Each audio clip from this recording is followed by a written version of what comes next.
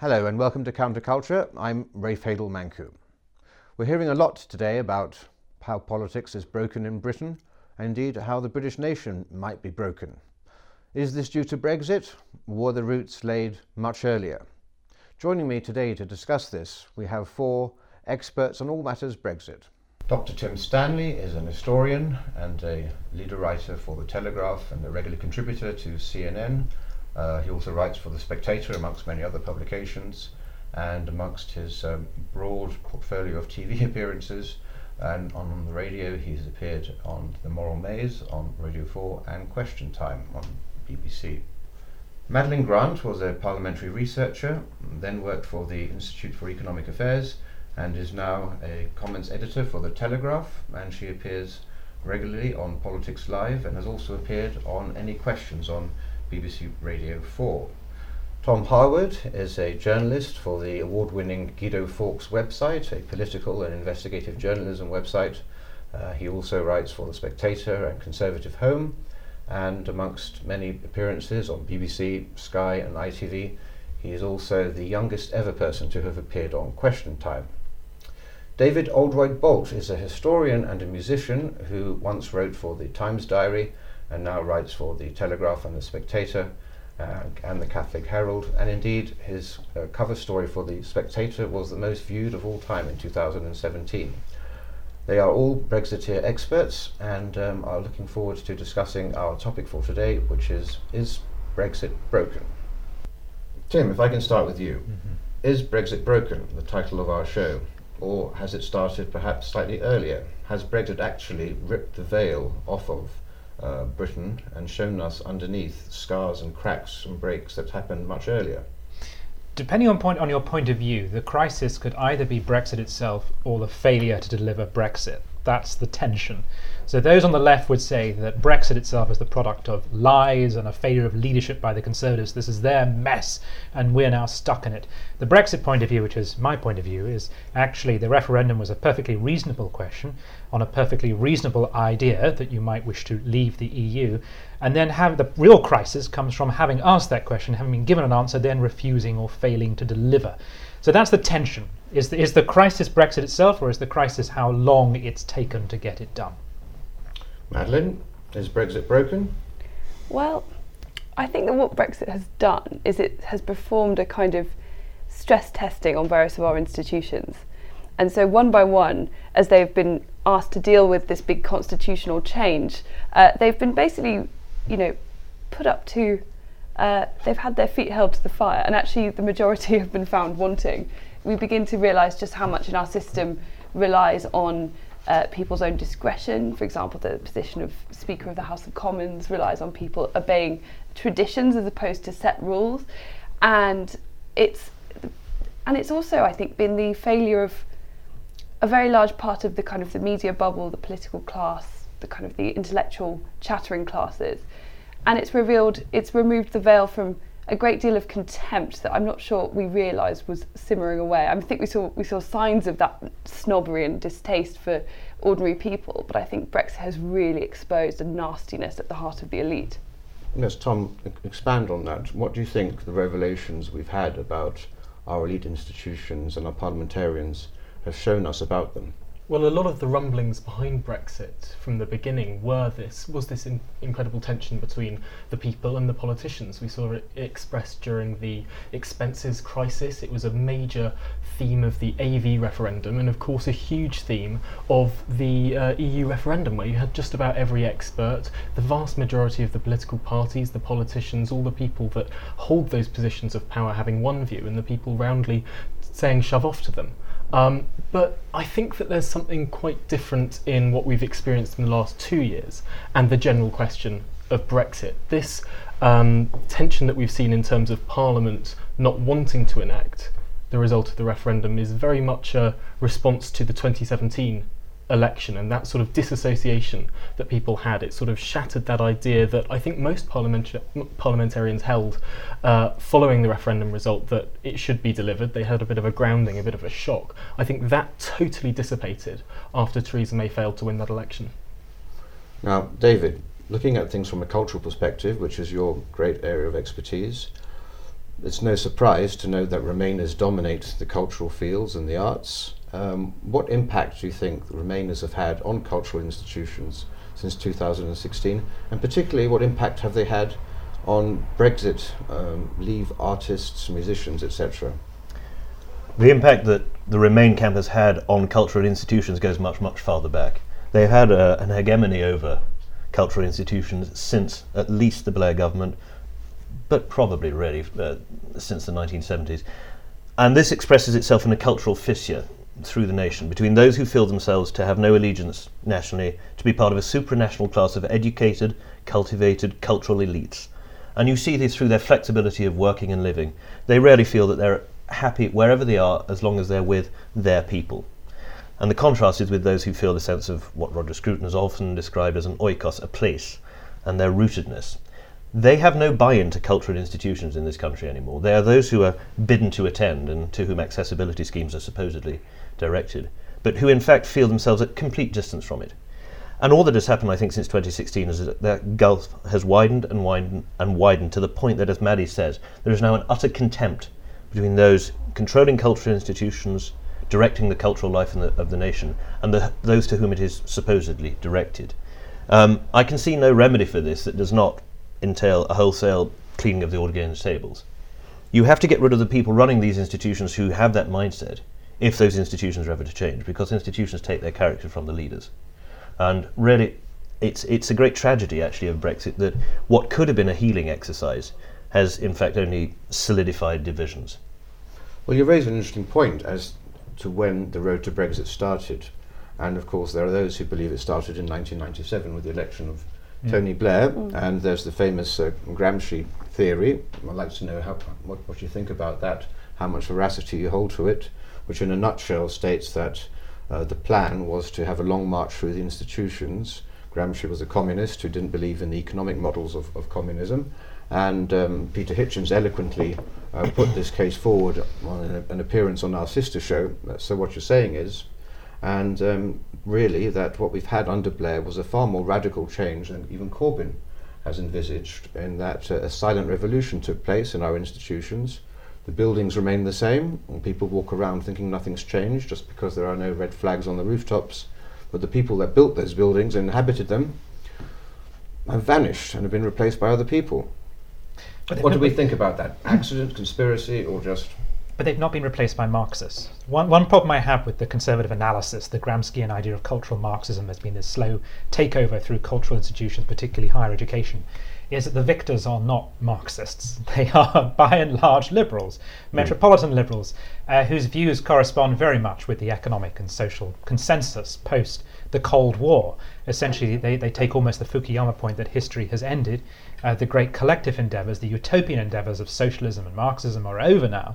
And it's all about the individual and the atomized individual aspiring to have liberty over their own life. So I'm a little skeptical of that. And I think it's very important. There is a crisis of legitimacy, but it's important to remember that leaving the EU is really not that controversial an idea. It's a very straightforward, simple idea. And the people only said they wanted to do it because they were asked. Had they not been asked, this is why my point at the beginning is, where does the crisis come? Is it the asking in the referendum, or is it the failure to deliver?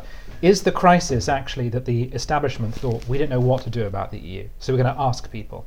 And then the people, when asked, said, fine, we want to do it. But it's really not that controversial a question. The failure to then deliver it goes back to this 1997 point about the slow decline in faith in democratic institutions. Labour's problem, post the end of the Cold War, is it abandons socialism, it abandons the notions of social solidarity and economic redistribution. It becomes a liberal party and it loses touch with its working class base, which is why you see a decline in turnout in elections. It's why you see rebellions like the famous Blaenau Gwent by-election, why you see the rise of the BNP, the rise of UKIP in working class heartlands. It's because Labour has abandoned that space in politics. And that's what's happening now, is the left is struggling to refill it again with Corbyn, but it's really not succeeding. So I see all of this as really a fallout of 1989.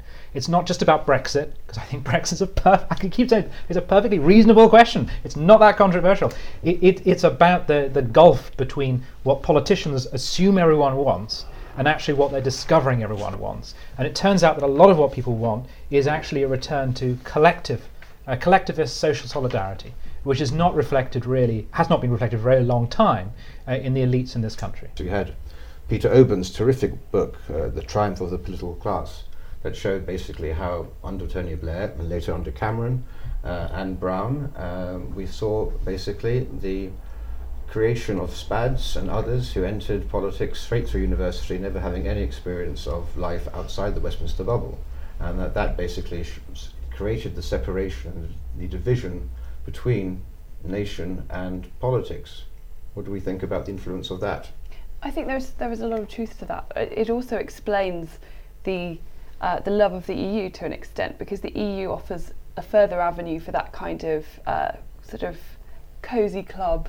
The patronage. It is often the EU for a long time has acted as a kind of retirement home for politicians from national states that have either failed to be elected in those countries or they've done their time in mainstream politics. And it also offers a kind of melting pot where people who have the sort of European elite have far more in common with each other than they do with the average citizen of any of their countries, can kind of come together and set policy in such a way that continues that status quo.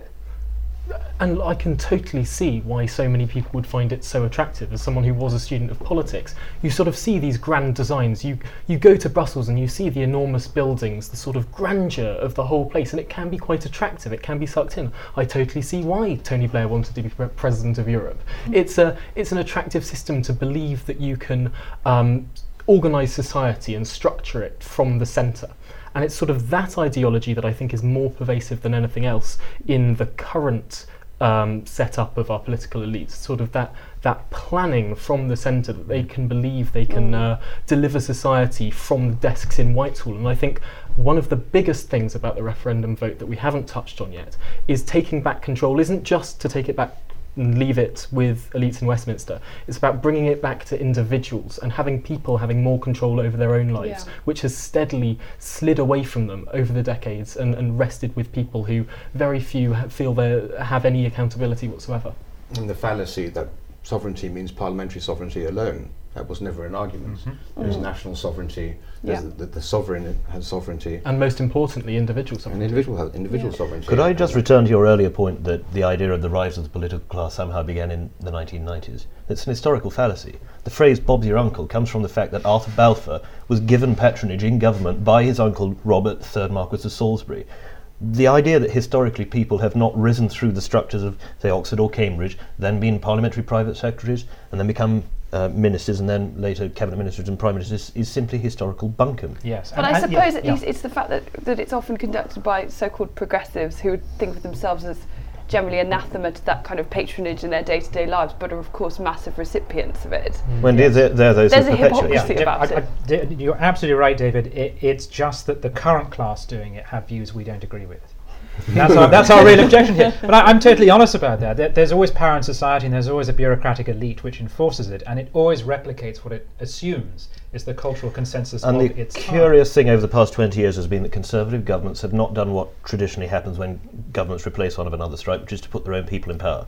Following Blair and Brown, the Conservatives it was a coalition, but the Cameron coalition and then government did not start when, for instance, Quango chairmanships came up, putting their own people in place, or when the chairman of the Royal Opera House or any cultural institution, when that became vacant, didn't put their people there. This is what Blair did so effectively. He created a class, a bureaucratic class, but also a cultural class of those who made themselves indispensable and brought their people up behind them. So yes, there is a new class there, a class of cultural administrators that Conservatives have simply not felt themselves culturally powerful enough to replace. Although, in fairness, Blair had the political space to do so. Yeah. When you've got a socking majority and you feel like the country's behind you, you sort of have the audaciousness to pursue avenues like that. But in reality, there's only been a Conservative majority government for 2 of the last 20 odd years, more than 20 years. So it's understandable why there hasn't been that sort of embedding of conservative thought in institutions. And I think it can also be difficult for Conservatives because very often they're made to feel pariahs when they enter these sorts of places, the ivory towers and the academies and so on. Their views are not as popular, and you get a lot of shy Tories in these sorts of institutions. And there's a real difference between being in power. Obviously that gives you some confidence, but it doesn't have the kind of brazen confidence that the liberal elite have that sense of absolute justice and morality being on their side. Well, it is the moral certainty of the liberal elite that's Yeah. that's the difference between the mindsets. A conservative believes that his beliefs are open to question and often open to error. A liberal, I think, of the sort we're talking about, rarely has a sense of ethical rectitude that is impossible to break. Yes, Yeah. and the Conservative places a great emphasis upon the private sphere and the family, so they're less likely to go into public organisations Quite. because Yeah. they're just biased against them by instinct. But certainly, if Blair was the person who introduced this new meritocratic political class, the Labour Party prior to that had characters who certainly were very much part of the real world. And Denis Healy, on the beaches, in the Second World War, great involvement in the labour movement and so forth. And they, of course, were expunged until recently. And so there you do have this disconnect where people feel much more at home in London and Islington than they would be doing. Although we in shouldn't fall into Doncaster. this trap of saying that the Labour movement has been representative of workers historically. No. One of the big arguments, obviously, of Thatcherism and democratising the union movement was that, so many of those unions had a considerable proportion of membership that voted Conservative, and yet their leadership simply would not reflect their views. And in many ways, it was a similar sort of disassociation within that union movement between the people who sort of are the workers being represented and their representatives who were fighting for something very different. Well, Tom, leaving the institutions aside for a moment, what do you think Brexit has done to the nation as a whole? We're now arguably more divided than any time since the Civil War. Our constitution is in tatters. What do you think the effect is now on the British people, and where do we go from here? Interestingly, I don't think it's Brexit that's done that. Polls were taken immediately after the referendum, where you had 85% of people thinking that the results, whether they agreed with it or not, should be implemented. What we've had through failure of leadership at the top and stasis in Parliament is a steady ebbing of that consensus that did once exist. And there was a sort of sense of elites, politicians and people that, okay, we might not like this, but we're going to go along with it, to coin a phrase.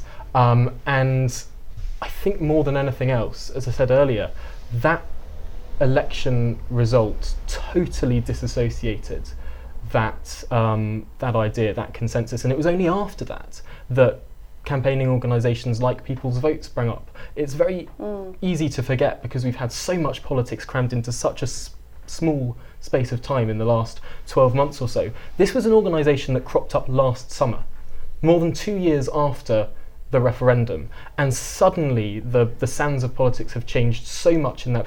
The position of the Labour Party has changed from leaving the single market and the customs union to just leaving the single market, to perhaps having a second referendum but without Remain on the ballot paper, to now having a second referendum with Remain and another form of Remain on the ballot paper. That seismic shift has occurred in such a small period of time, and it's all been enabled by that hung parliament.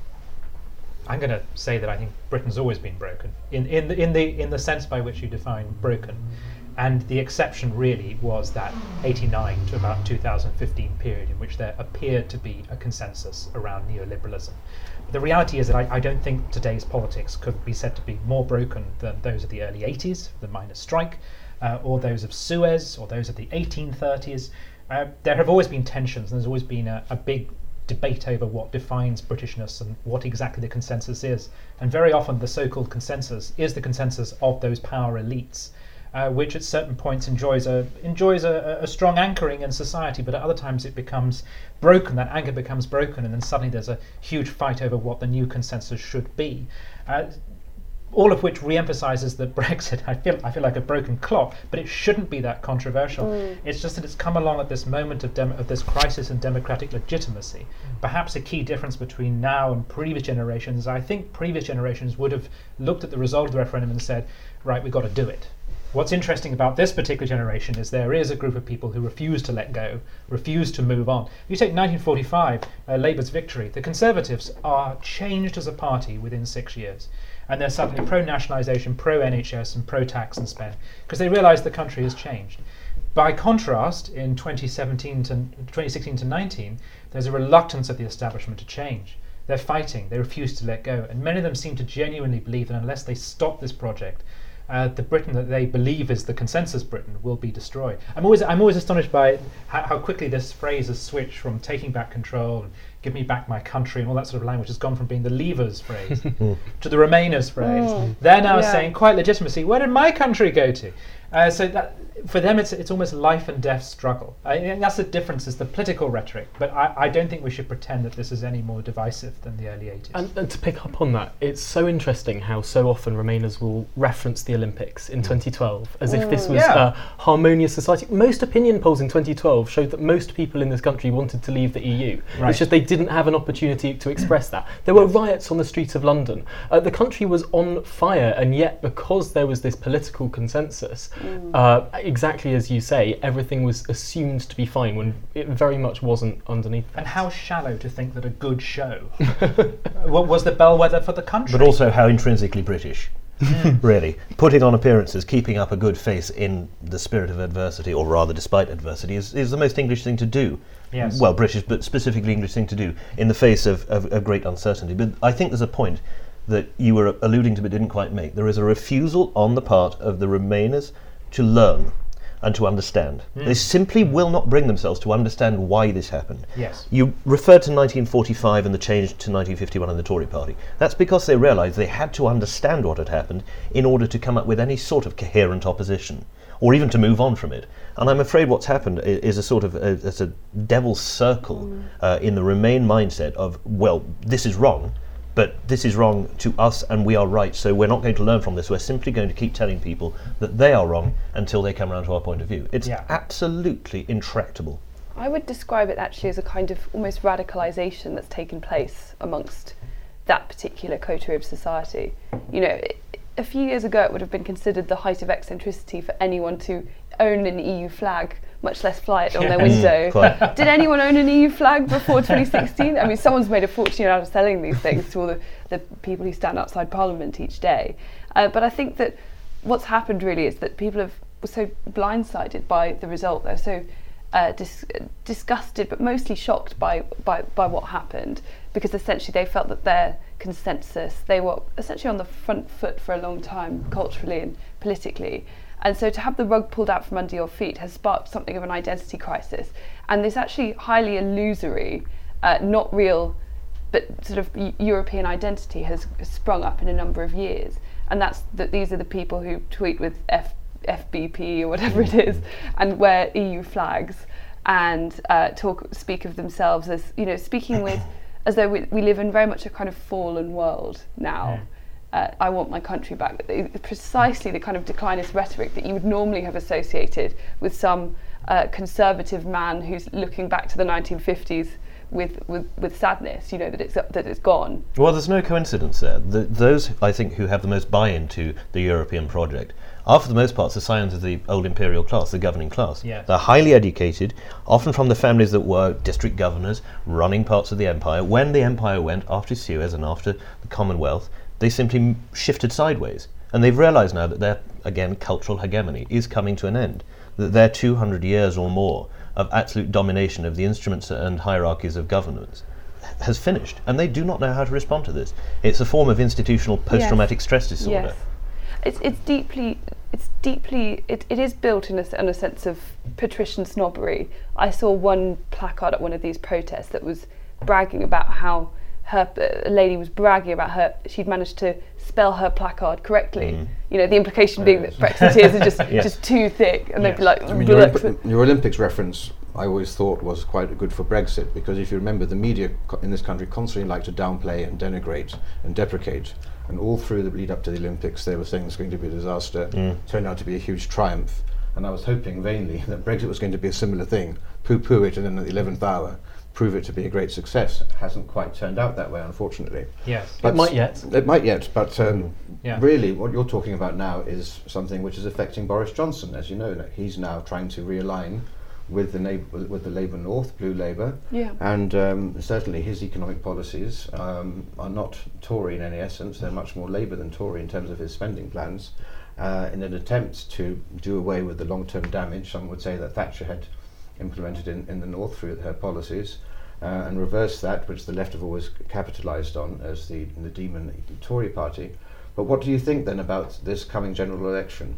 Will it be an election that can offer some sort of a fix Stephen Davies and Dr. Matthew Goodwin have advanced the idea that we're undergoing one of the most major political realignments, which will see people dividing up not along class lines or economic ideology, but upon culture and values. And so you'll have the Brexit Party and the Tory right and Blue Labour on one side, and you'll have Labour centrists, alleged centrists, Choko Muna being one of the former poster boys, and Blair as well, along with the Lib Dems.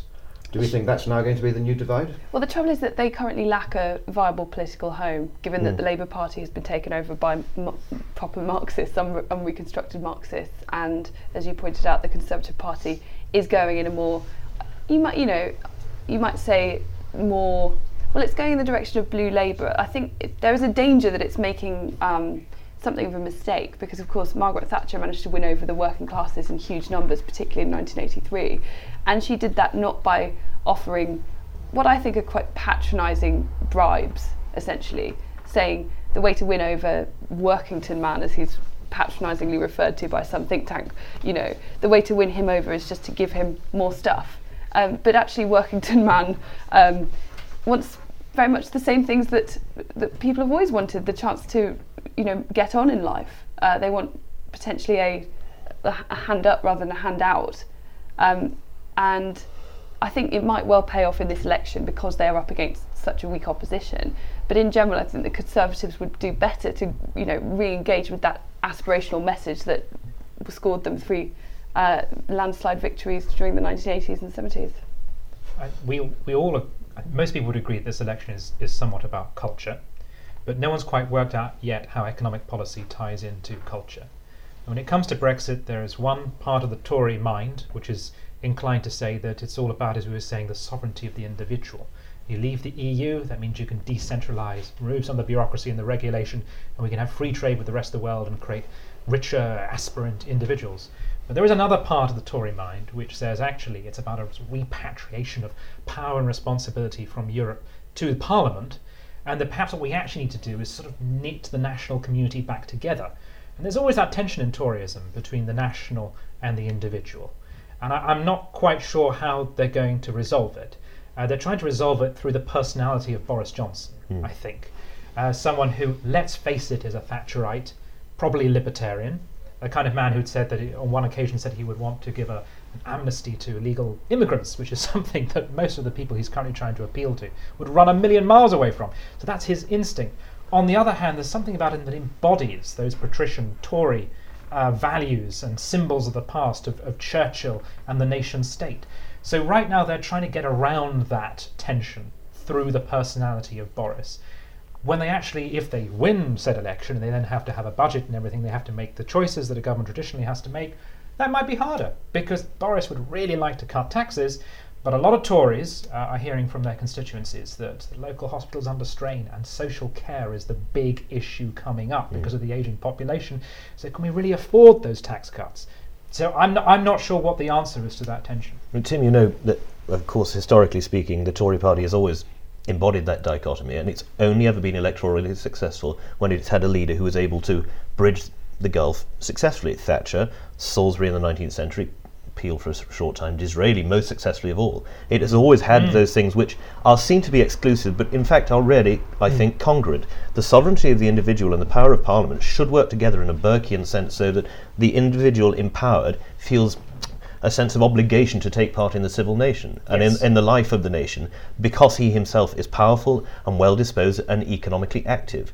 This patrician idea that by giving people something they'll feel much happier is so erosive to that sense of people taking part because they are themselves powerful. And I think actually Boris could do something extraordinary here if he doesn't allow himself to fall into tropes of essentially media class Tory thinking. The worst thing he could do as a Tory leader is to listen to what the media class criticises in Tory economic policy. If he sticks with his instincts, which I think are low tax, pro-free markets, pro-economy, but also accept that, as you say, with social care and the NHS, people do need a leg up from time to time, I think that is his route to success. But I think actually that he's missed a great opportunity with the NHS to start talking about how we need to reform it. By all means, let's give it more money, but we need to make some wholesale changes and stop kidding ourselves that we can solve this problem by chucking another 10 or 20 billion at it. Because if that's enough for a short time, give it 5 years and it will need another 40 billion. It's simply not sustainable. But instead you have the sight of these previously quite free marketeer MPs delivering these videos to camera that look a bit like a sort of hostage situation where they say, oh, I love the NHS, and it's all a bit, I'm not being mistreated, you know. Well, I think this is fear of what happened to Mrs May with her social care strategy that came out in the 2017 election. They're essentially avoiding the issue in order not to make it an issue, and then they can deal with it when and if they have a majority. And yet the issue here is also that Corbyn and Johnson are both similarly deeply unpopular with the nation as a whole. Polling as such. I'm not sure Johnson is much more popular. There's Boris in terms of a Mail on Sunday poll last weekend showed a +2 rating, which is one of the actually if we compare it to incumbent, Blair went into the 2001 election with a -5 rating. Well, it's very, very unusual for incumbent governments to have prime ministers. -60 or something. -60, the lowest of any. I mean, certainly lowest they're both divisive, but it's sort of like comparing Marmite to mustard gas. I think. Right. But certainly, the issues on the issues of trust and lying, he's basically symbolic, really, of the wider issue in Parliament of the underhand tactics that have been taking place. This is seen now as being an era when people don't trust politicians at all and don't trust party manifestos. Have they ever? This is the question. And the question is, but this has never been seen before to this degree, the use of basically illegal tactics by John Bercow and others. And so the question is, what dangers are there in the British public being exposed to the reality of what these people are willing to go to? Well, and how can it be unseen? Once it's been seen, can it be unseen or can it be forgotten? The great danger is that people, by withdrawing their vote, by not taking part in the democratic process, denude it of its legitimacy. And this is really the only thing that could really call into question the legitimacy of representative democracy here, if people stopped voting. I mean, seriously, the turnout was down to 20%, for instance. At what point do we say this is not a legitimate poll because so few people took part? But actually, I don't see any evidence of that going to happen. I think there is, in fact, the contrary evidence that people are so enraged by what they see as a failure of their political class that they're coming out to vote in greater numbers. Yes, my colleague Janet Daly insists that in 40 or 50 years' time this will be regarded as a golden age of political engagement. Quite. Because people read things and they knew things and they voted. Yeah. And I think people understand that we've been discussing the crisis of legitimacy in the political class, but the way the political class sees it is there's a crisis of legitimacy in the electorate. And that's incredibly patronising. We would like to change the leaders. They would like to change us. And I think people see through that. And I'm not sure how it resolves itself, but I think Boris is seen by many people as a Bill Clinton-style figure. He has his faults. I might not necessarily trust him personally, but because he wants to stay in power and he wants to win, he'll do what I want. And that's really what populism is. It's about electing people who, the one thing they will do is what you want. And if he sticks to that message, I think he'll win. Well, finally, what do we think should happen now, ideally? What would you like to see happen to try to at least restore some of the faith and trust that we have in politics? And how can it happen when we have this current incumbent political class in place? Well, the answer is to coin a phrase, to drain the swamp. No, the answer is for Brexit to happen, because that's the first step that needs to take place to begin to resolve the trust. Luckily, we now have a fantastic Speaker of the House of Commons who I believe will restore some trust that has been so tarnished in that particular. But unfortunately, I think some of the broader damage there is done, because what Brexit has revealed is how many of these long-standing institutions relied on conventions and essentially the personal discretion. So even though we have Lindsay Hoyle in place now, I would expect further questions about what we might need to do to the role to make sure that can never be allowed to happen again. People will ask similar questions about whether we need some kind of written constitution because of the way that it's been so trampled upon by the great and the good. But I think the best way to begin to resolve the problem is to elect the one party that is promising to abide by the referendum result, and watch as the likes of Dominic Grieve, Anna Soubry, and the many MPs who, the old patrician snobs who believe that their own opinion of Brexit, because they are from that Tory patrician tradition, they believe that they have the right to overrule the hoi polloi. To watch those people be swept away and replaced by decent people who understand the need for a functioning relationship between the government and the demos is so important. I would so worry, though, on that point of a written constitution, If this were the 1780s, I'd be all behind it. But the problem right now is instituting a written constitution with the elites who would write it. Yes. Would they ever allow a majority of the population to vote for anything ever again? I agree. That it would be, I agree. we would This is the embed the tragedy. current situation Free of healthcare will politics. be- There would be no substantial change that could I diverge completely agree. from what exists I agree. today. I think it would be awful, and we would find ourselves living in a constant legal quagmire, endless battles that would go on, and very little would ever be allowed to take place. I completely agree. This is one of the tragedies of Brexit, though, because people have decided to trample on these age-old but actually quite fragile conventions for very short-term political gain. There's a great irony here that I assume, I speak for all of us, that we are conservatives, but because of Brexit we find ourselves in a revolutionary situation of being asked to fix things. It's not the conservative nature to want to even try. The answer is not guillotines or the destruction of institutions. It is to actually get those institutions back on track and to clean house and get them working, so we return to traditional authority and just get back to simply being what they are supposed to be, which is an institution which is part of the function of democracy, and which does its job and which people have faith in, because they see it transcends day-to-day politics. Exactly. Yes. Well, that's a topic for another conversation. I would just say on the written constitution, as a conservative, I think it's the best way to entrench the monarchy, to entrench institutions, so that you can't actually change them on the will of a democratic majority in government, such as Tony Blair, who managed to do away with the Lord Chancellorship's key authority, and House of Lords became neither fish nor fowl. And the conservative viewpoint of actually want to entrench these institutions and avoid Bercow choosing amendments on his own and changing the course of history. Actually, you were But worried that's for about another time. I'd like to thank you all for coming today. Madeline Grant, Tim Stanley, Tom Harwood and David Oldrod Bolt, and we shall see you next time on Counterculture.